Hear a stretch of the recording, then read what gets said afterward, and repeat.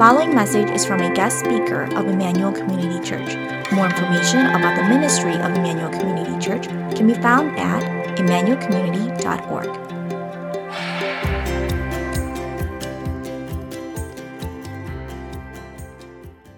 Morning. By the way, next Sunday you'll be hearing from Frank Pizor. Yeah, not Frank Messina. Yeah. Just don't want you to be shocked if you're expecting the other Frank. It's okay. Thank you for inviting me again. I think it was October when I was last here, and hopefully Steve has had a chance to correct that message if I made any errors. And we'll get another chance today to see what we can do here. If you know me at all, if you know me at a personal level, most of my friends and family observe that I speak a lot in analogies. I constantly compare one thing to another. And they said, why do you do that all the time? And I realized why is because for my simple mind, it always helps me to attach a more complex truth to a simple truth I already understand. And by making those associations, the understanding runs deeper. It stays longer with me. And I realized that in this complex world, really, it's actually a very simple world with layers of complexity. Things are generally not that complex. And behind every complicated story is usually a very simple, very straightforward human story. So I really appreciate metaphors, analogies, and when I see them in Scripture, I get really happy. A lot of people have developed metaphors for the Christian life.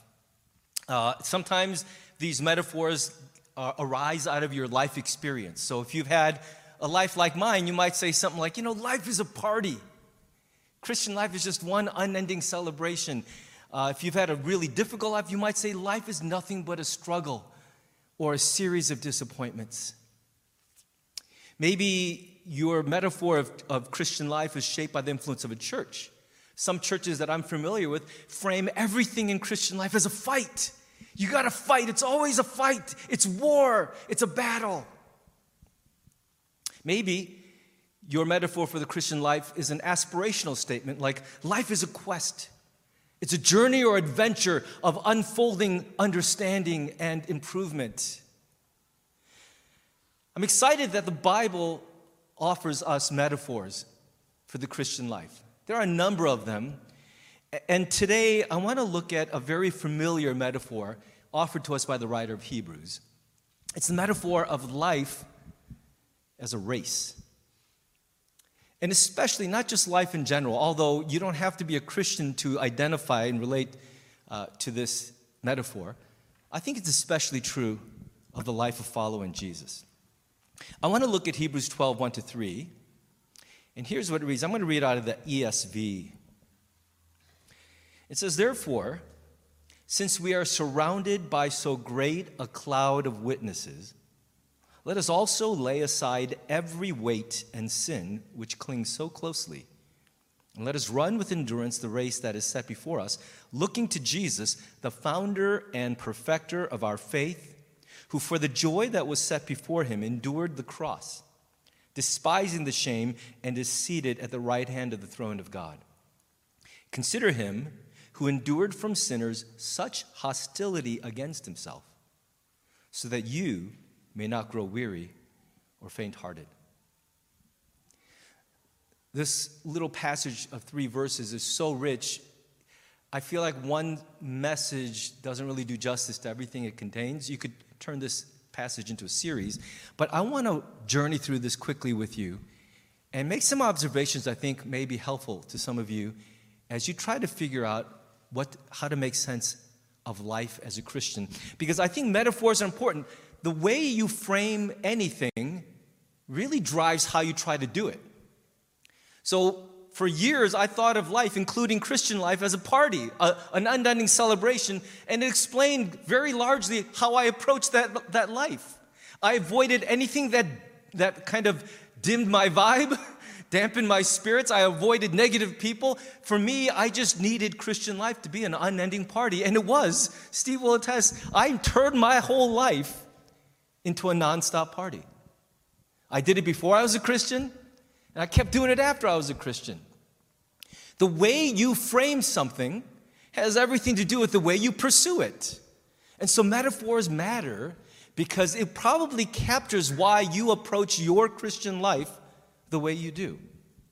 And I want to walk through this passage and make a few observations with you that I think may be challenging and helpful. And the first is to run the race that is set before you. You may not be able to tell by looking at me now, but when I was younger, I was very fast, very quick, just like Speedy Gonzalez. And in junior high, I ran track. I was a record setter at my junior high school. I ran the 100-yard and 200-yard. We called them dashes back then, and it was pre-metric, so we measured everything in yards. So I did the 100-yard dash and the 200-yard dash. And my favorite moment as a track runner was that very tense moment, coiled up moment, just before the starter fired his gun. The race was almost anticlimactic for me because the moment I lived for was when every runner was lined up and we're down here on our blocks and looking at each other and I'm sizing everyone up. I'm like, I could take him. That guy I'm a little worried about. And so you're kind of looking and you're wondering because it hasn't happened yet. You're not sure how you're going to do or if you can conquer these guys. And it's that pregnant moment of possibility and you really don't know. Anyone could take it.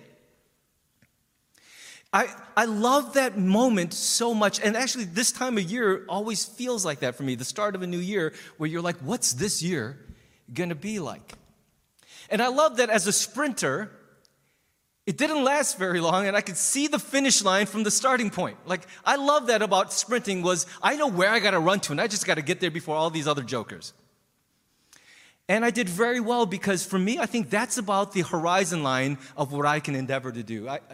I think I have some undiagnosed ADHD, and my wife definitely supports that.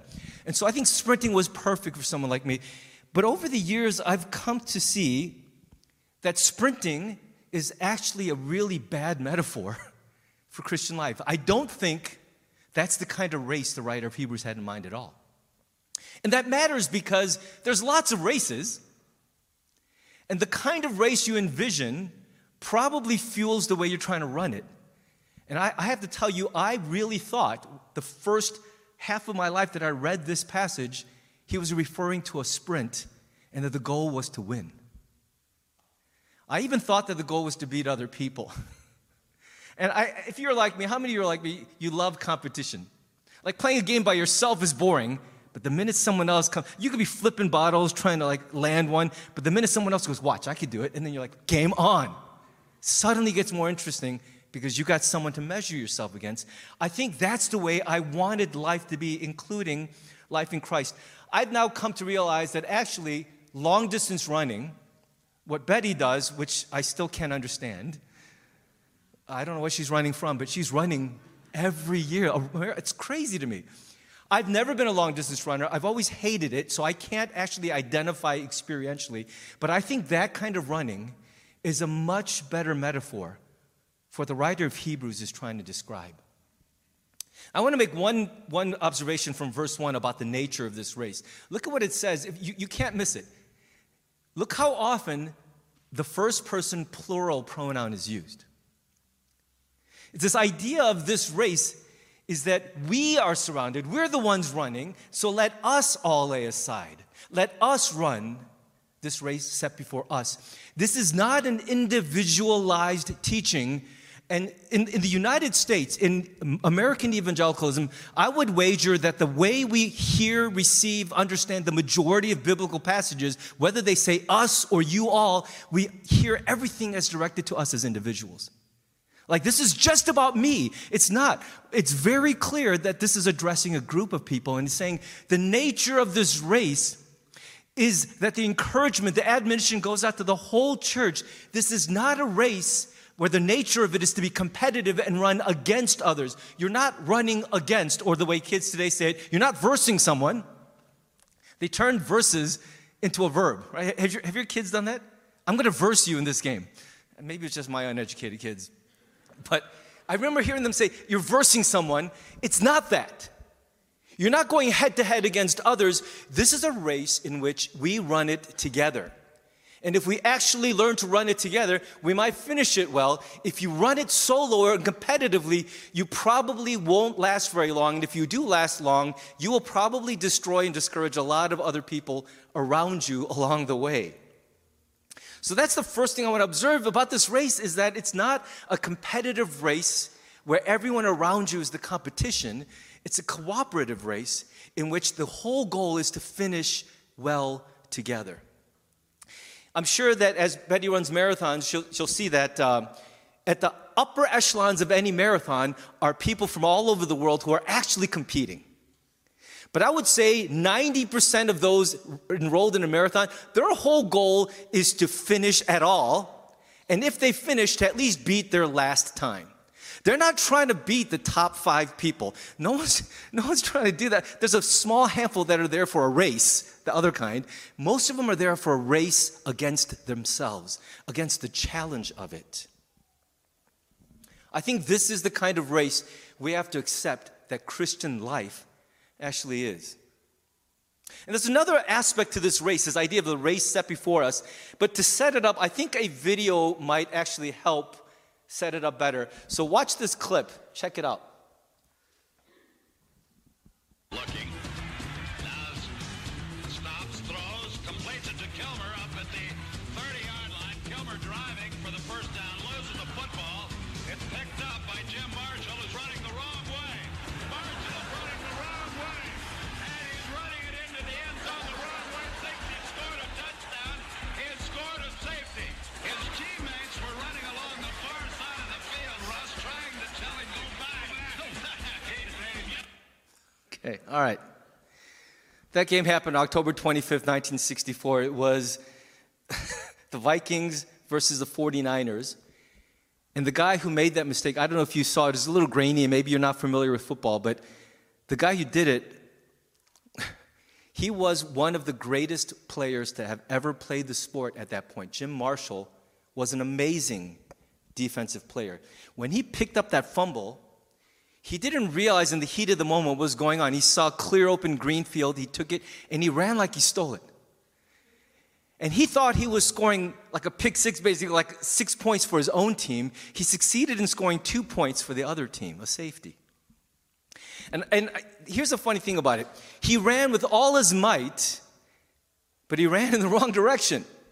And that really stands out for me as an interesting analogy for the way that we often get it wrong. Because I suspect in a church like this one, most of you don't need a pastor to tell you the virtues of working hard, being the first one in, the last one out, having diligence, vision, ingenuity. You don't need me to give you the rah-rah, like be good at what you do, live your life excellently, set high goals, become as wealthy as you can, try not to be a slouch, be professional. You don't need me to tell you all of that. I imagine most of you in this room are running very hard at something.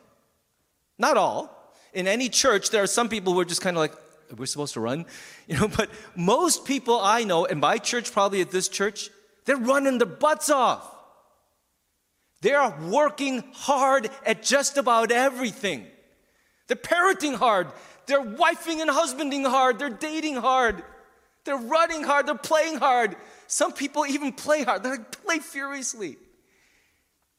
The goal is not just to run intensely in the race that you picked out for yourself. To just decide, this is what matters most, and I'm going to win. Here's the funny thing about Jim Marshall. By the way, after that one play, this legendary NFL player, forever after that, he was referred to as Wrong Way Jim. Imagine getting a nickname from one mistake. Jim Marshall was interviewed, and I watched that interview, and he said, it was weird because I got to the end zone, and I tightened myself up because I was expecting to be mobbed by my teammates who would pile on me with congratulations, and nothing happened. And then I turned around, the stadium was silent, and then a 49er ran up to me and said, thanks, buddy. He goes, you know something's wrong when the other team thanks you. That's when he realized he made a mistake. Was that he absolutely thought that he was going to be congratulated by the ones that he represented. And instead, he had made great wins for the other team. I worry because I think that in our churches today, that's happening everywhere. And I don't think it's safe or wise for anyone else to tell you that might be what you're doing. I don't think any of us could accept that indictment from another person.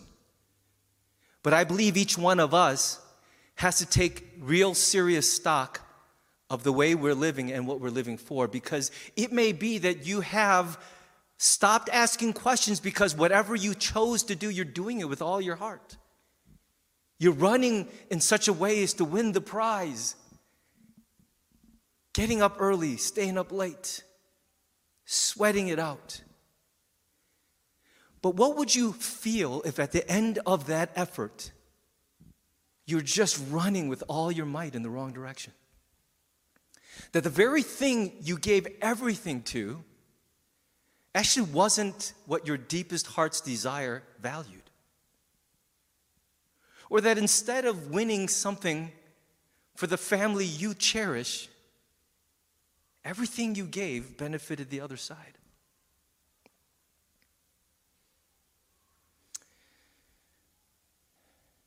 There's a race that's marked out for all of us, and there's a race that's marked out for each of us.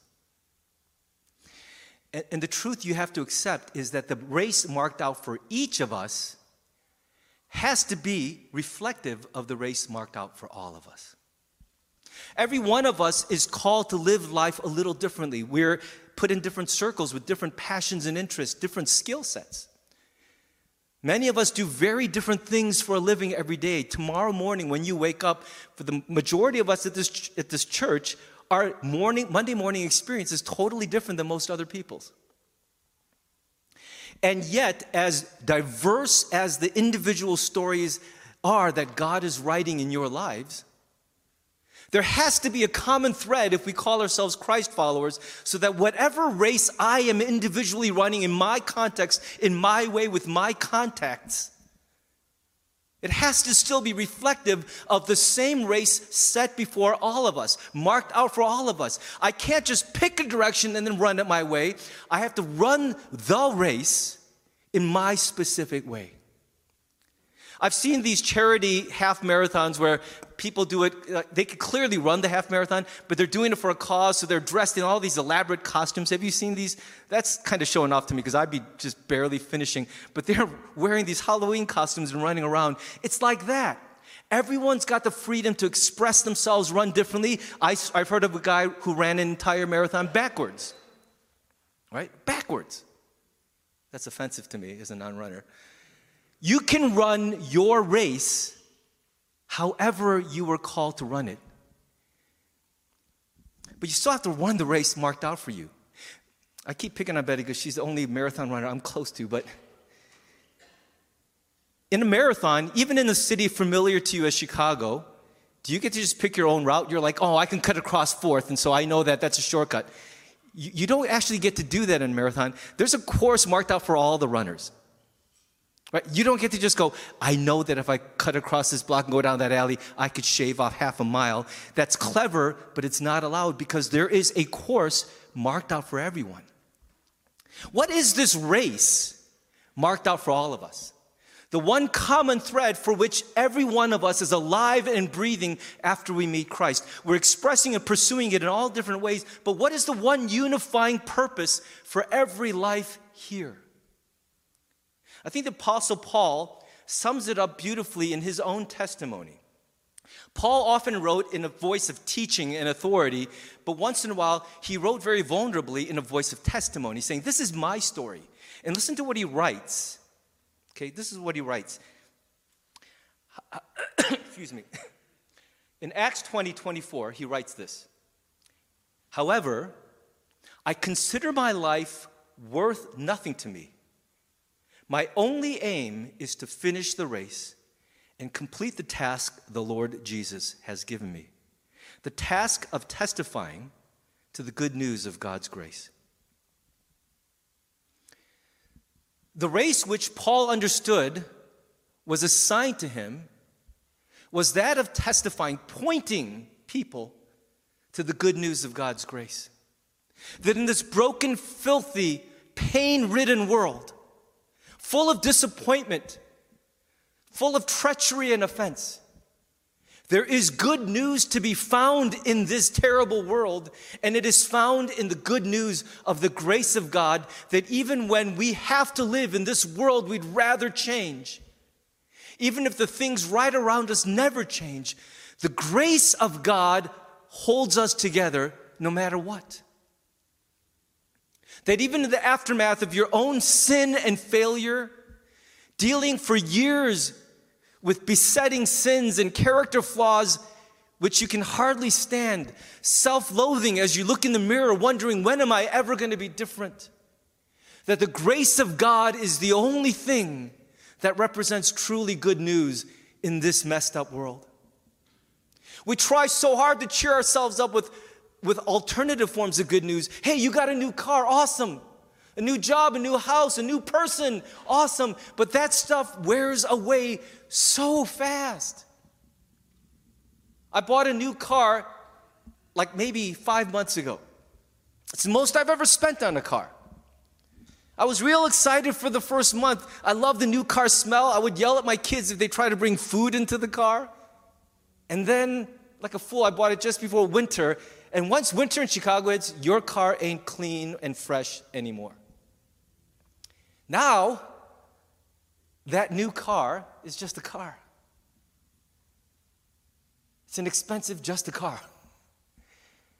And it's amazing to me how short-lived the world's version of good news is. How fascinating to replace it with more good news, because I'm surrounded every day, assailed on every front by the bad news. What Paul says is the race set out before us is that in every way, whether we're losing or winning, in victory or in defeat, in every circumstance, our lives, not just our mouths, but the way that we respond to our lives, points everyone who's watching to the good news of the grace of God.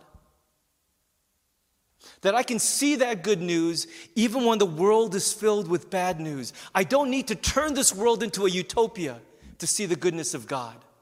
In fact, sometimes the goodness of God, His grace, shines best in the face of man's horrible failure.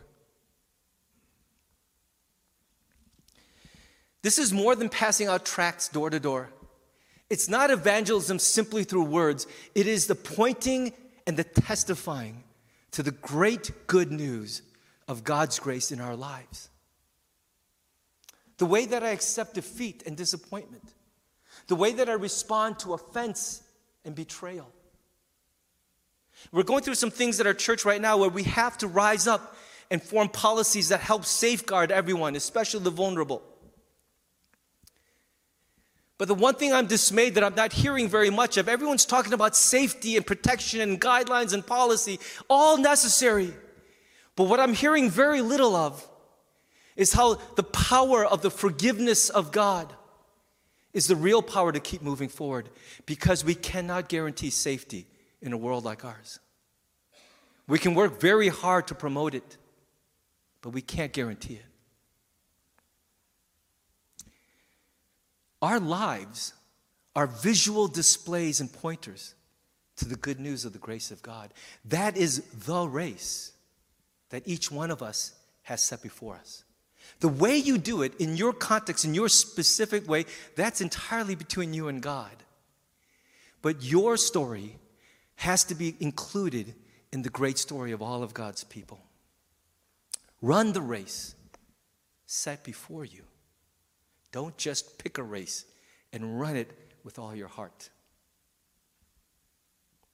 Are you guys okay? I'm not yelling at you, I'm trying to encourage you, okay? Let's just stay together.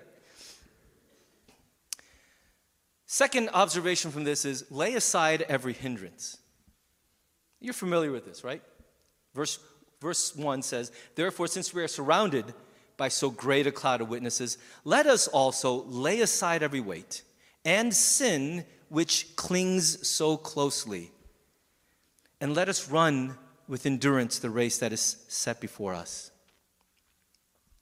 I remember a day in my senior year of high school when this guy, a friend of mine named Mac, he was really tall, really athletic, and he walked into class one day and there was a stir And I was like, what's going on? Everyone looked over at Mac. He was completely shaved. He was on the swim team. The state meet was coming around.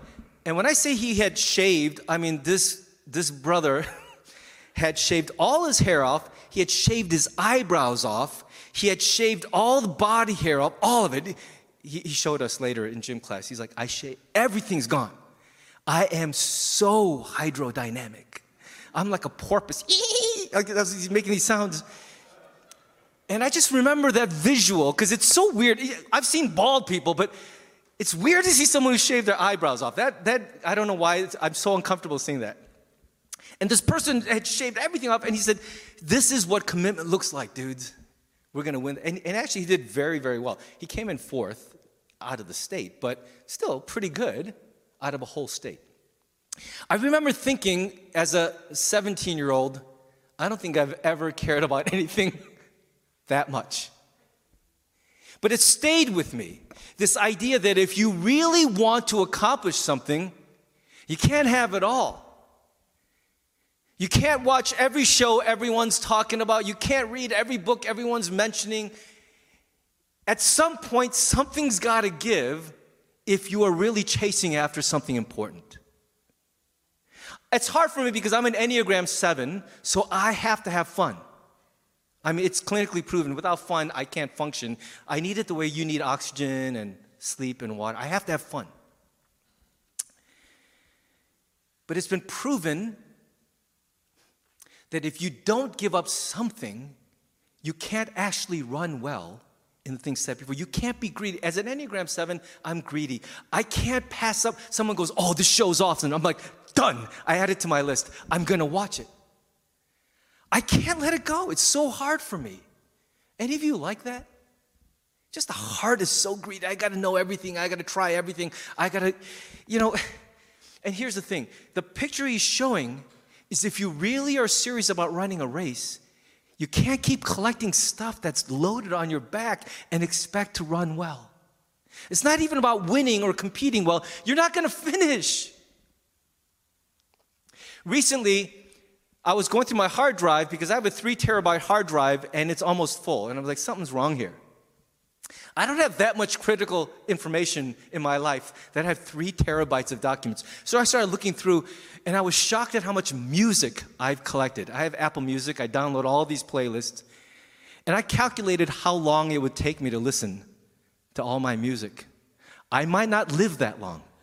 It might actually exceed the lifespan I'm looking ahead to if I had music 24/7 playing in the background and only listen once to every song.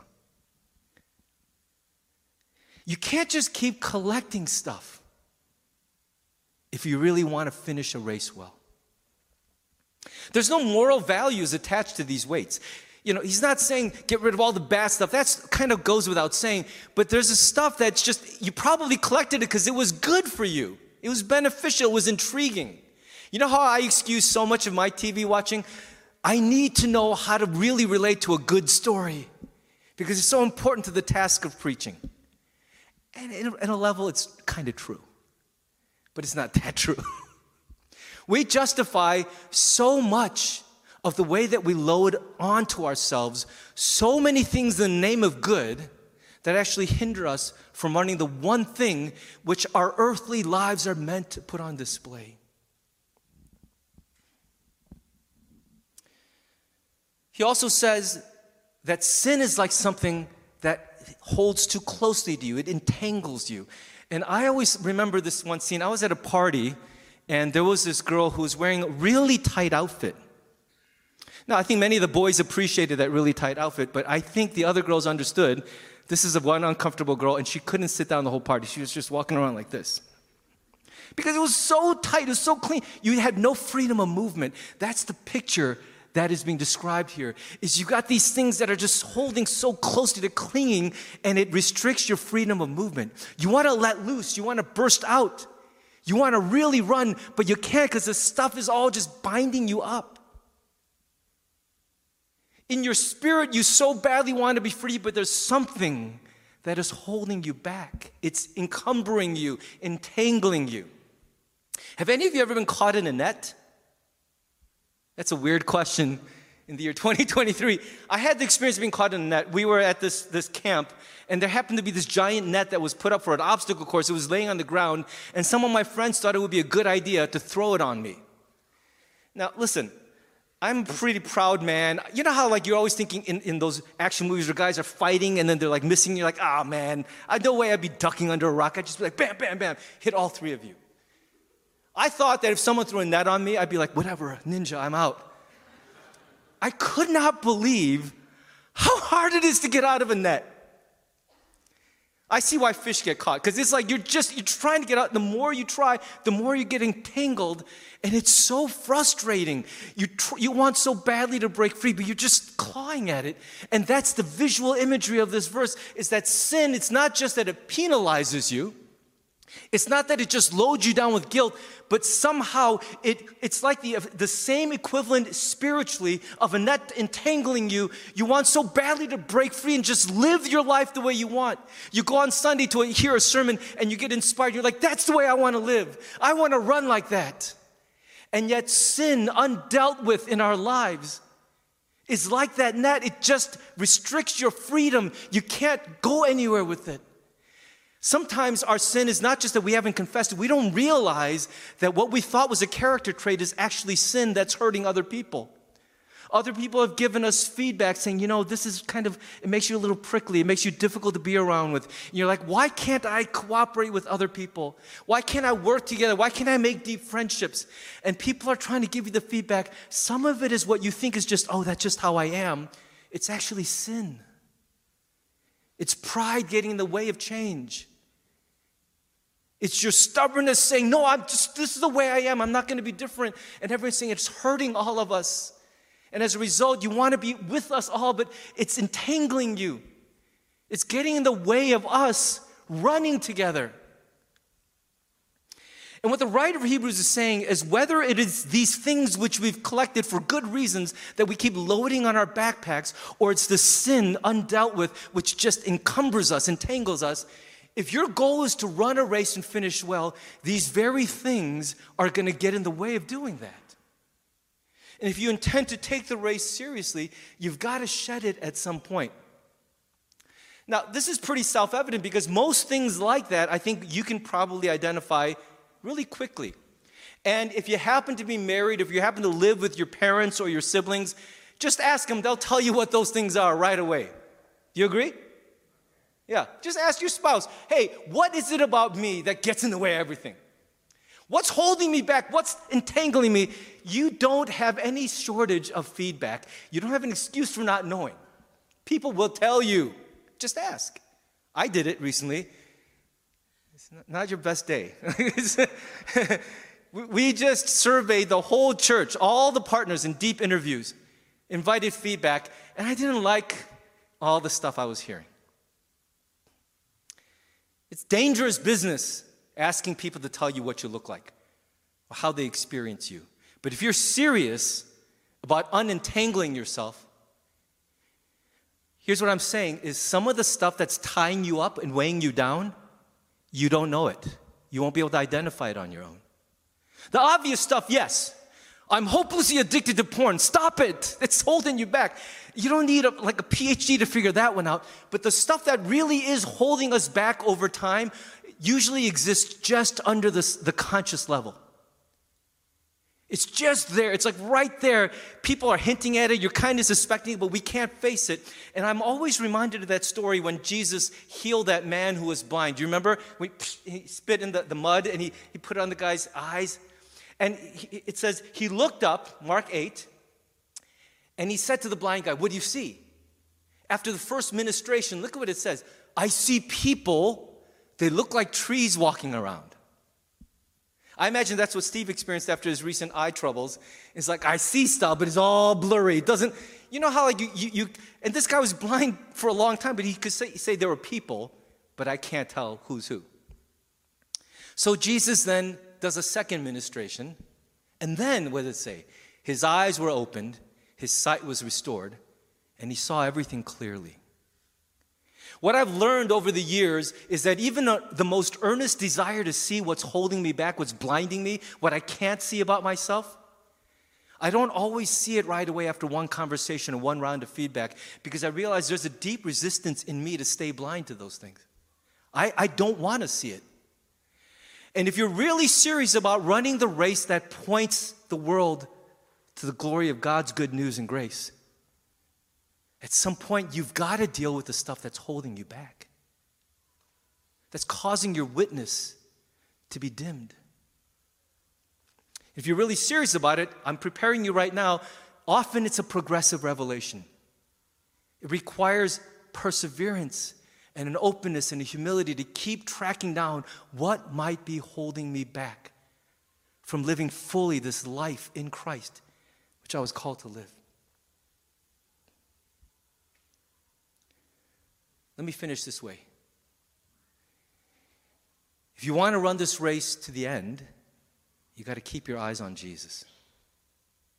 This is maybe the most familiar verse, the most familiar part of this whole passage.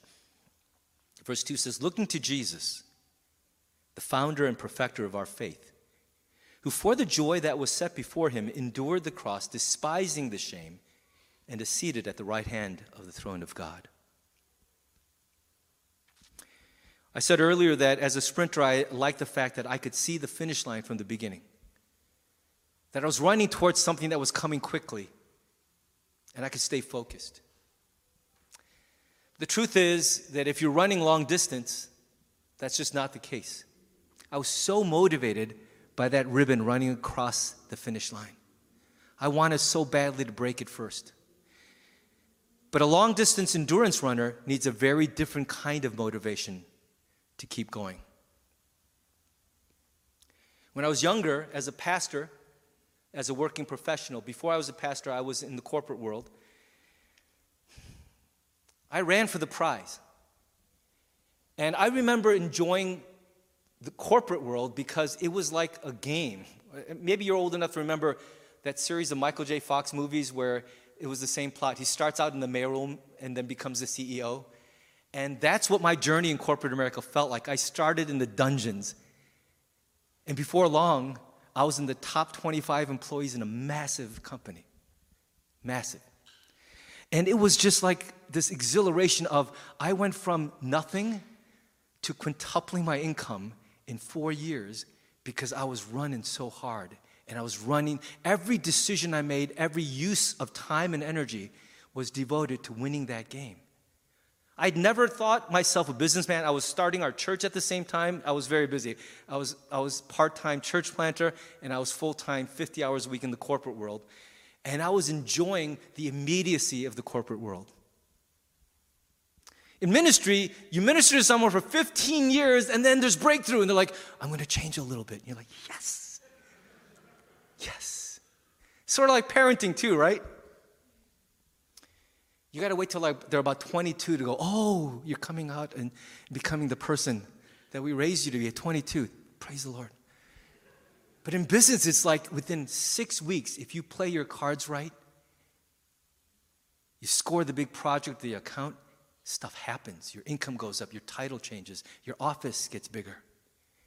And it was an exhilarating ride. And I remember when I shifted over full-time to ministry, I applied those same principles, and I was running my butt off in those early days.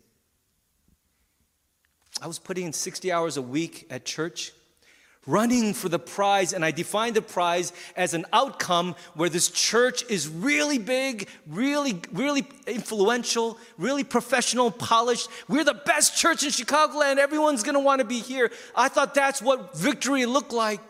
It's what I was raised on. Every Korean church I was ever a part of, their true goal was to be the best church in whatever city they were in. Our church is the best. And I thought I could win that game. And so I ran that race. And I accomplished a lot of those goals. And with each one, I found that running for a prize isn't nearly as motivating as I thought it would be. I am now in the 40th year of that race, running with Jesus. Hard to believe. I got saved in 1984. So it's just about 40 years I've been at this journey. And I did the math and I realized at age 55, I might actually have another 40 years left. So tired. And I'm like, man, I don't know if I could do another 40 the way I did the first 40, but I don't think that's the calling anymore. As I've gotten older, what I'm learning is that running well and running fast, running for the prize is not the thing that will get me across the finish line. Even if I win, I don't really win. I just get more tired, maybe a little more disillusioned, a little less in awe of God and of His church. What I've come to realize is that the only enduring motivation to run this race is the person of Jesus Himself. I found that the people who endure the longest at any endeavor don't do it for an outcome or a prize, but they do it for a person. Loyalty, deep love, commitment to a person is the most enduring motivation for any endeavor. And when the writer of Hebrews says that we have to fix our eyes on Jesus because He is the author or founder of our faith, what he's saying is in part that you can't just have faith. Faith is not an internal quality of human beings. Faith is always a response. It has an object. You don't just have faith. You have faith in someone. It's a response to someone who engenders that kind of trust and commitment and hope. Faith is not the same as commitment or grit or willpower. It's not the kind of thing you can raise up in your life by trying real hard. We had a guy who used to go to our church. He's moved on to Arizona. But his famous saying was, I'm going to Christian harder. The way he said it, he looked like he's I'm going to Christian harder, like he was mocking. But I think that's the way we do. We white knuckle it. As if faith is something you can conjure by trying super hard to be a person of faith. You know what it's like? Faith is something that naturally arises when you encounter someone who inspires that faith. And if you don't encounter him, you have to conjure up the mimicry of that faith, the emotionality of that faith, the behavior of those who have that faith, but you yourself will never really know why we're giving up so much for this person, for this cause, for this thing. I think it's the reason why now that I'm older and our church is old, we're a 30-year-old church, I'm starting to see so many people who started with us starting to cool and wane and fade. In the very years when they've been at this the longest, when they should be crescendoing with all their experience and wisdom and accumulated spiritual power, instead what I see is fading, which is so perplexing because that's the only area of their life where I see that dynamic. Many of them have been married and parents for a long time. They've been professionals for a long time. And on those other areas of their life, it's up and to the right. It's only in this area that there's this plateau and a decline. And I don't understand it, but I think my theory is that if you don't have the real relationship and the real encounter with the Jesus who gives birth to real faith, you have to settle for the counterfeit of faith. You know why I think there's this fascination with zombies in media today. And it's such a good metaphor for people who are actually dead, but go through the mimicry of the movements and sounds of life. Zombies eat, they walk, they sleep, but they're not alive. We call them the walking dead. Real faith doesn't need to be conjured up by effort. It can be strengthened by effort, it's accompanied by effort, but real faith is a response to a real God. You see Him, the soul opens. That's what unlocks the willingness to give up everything. You will never die for an idea. You will die for a God you've encountered and come to know. You will lay down everything for Him. If you've got to chase anything, if you've got to focus on anything, don't run for a prize or run for an outcome. Look for the God who gives birth to faith in people.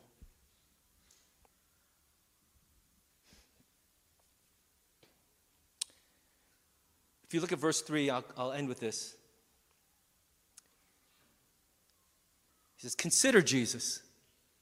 And what do you want to consider about him? Look at this Jesus, our Savior, who endured such hostility from sinners. And if you really consider him, that word consider in Greek is always a deep word of gazing reflectively, really staring and understanding something. Not just think about it, but think about it. Look at him, dwell on him, meditate on him, what he went through, and how he responded to it. Consider him who endured from sinners such hostility against himself. Because if you consider him and you face the same hostility, you will not grow weary and faint-hearted. I can only know this in theory, but runners tell me the longer you run, the greater the likelihood that you'll hit a wall. You'll feel pain, deep resistance, and you'll start to question, why did I start running in the first place? Betty, is that runner's wall like a real thing? Have you ever hit it? Or are you just happy the whole time? Just 26 point, no, right? There's a wall, right? Yeah, there's a wall. And then you get through it. I've learned that the longer you run, the greater the likelihood that pain and doubt about the running itself will enter the picture. And it's especially bad when you have to face hostility from people. Open conflict, betrayal, meanness for which there's no explanation, exclusion, judgment.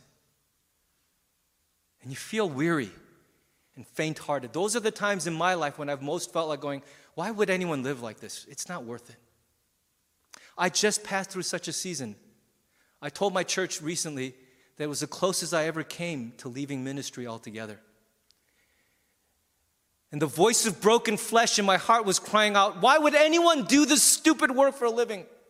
What is the point of living like this? There's no point. It's not worth it. All this time and no reward, no credibility, no favor, nothing. I was so discouraged. That's what hostility does to us. That's what pain does to us. Weariness, it does that to us. And at such a moment, my elders urged me to cry out to God. I am so thankful for these elders, not because they helped me run the business of the church, but because in my moment of lowest crisis, they pointed me back to Jesus. That's why we have elders in the church. It's not because they can capably run organizations, but because they are the people who direct our eyes back where they belong. They said, look to Jesus again, cry out. Pray. My staff said the same thing to me. And Jesus himself has begun the rescue work of pulling me out of that pit. I'm so grateful that the things we read about in theory and scripture really work in the flesh and blood world. How meaningful then that at the end of Paul's life, he can say this to his spiritual son Timothy, I have fought the good fight. I have finished the race. And I've remained faithful.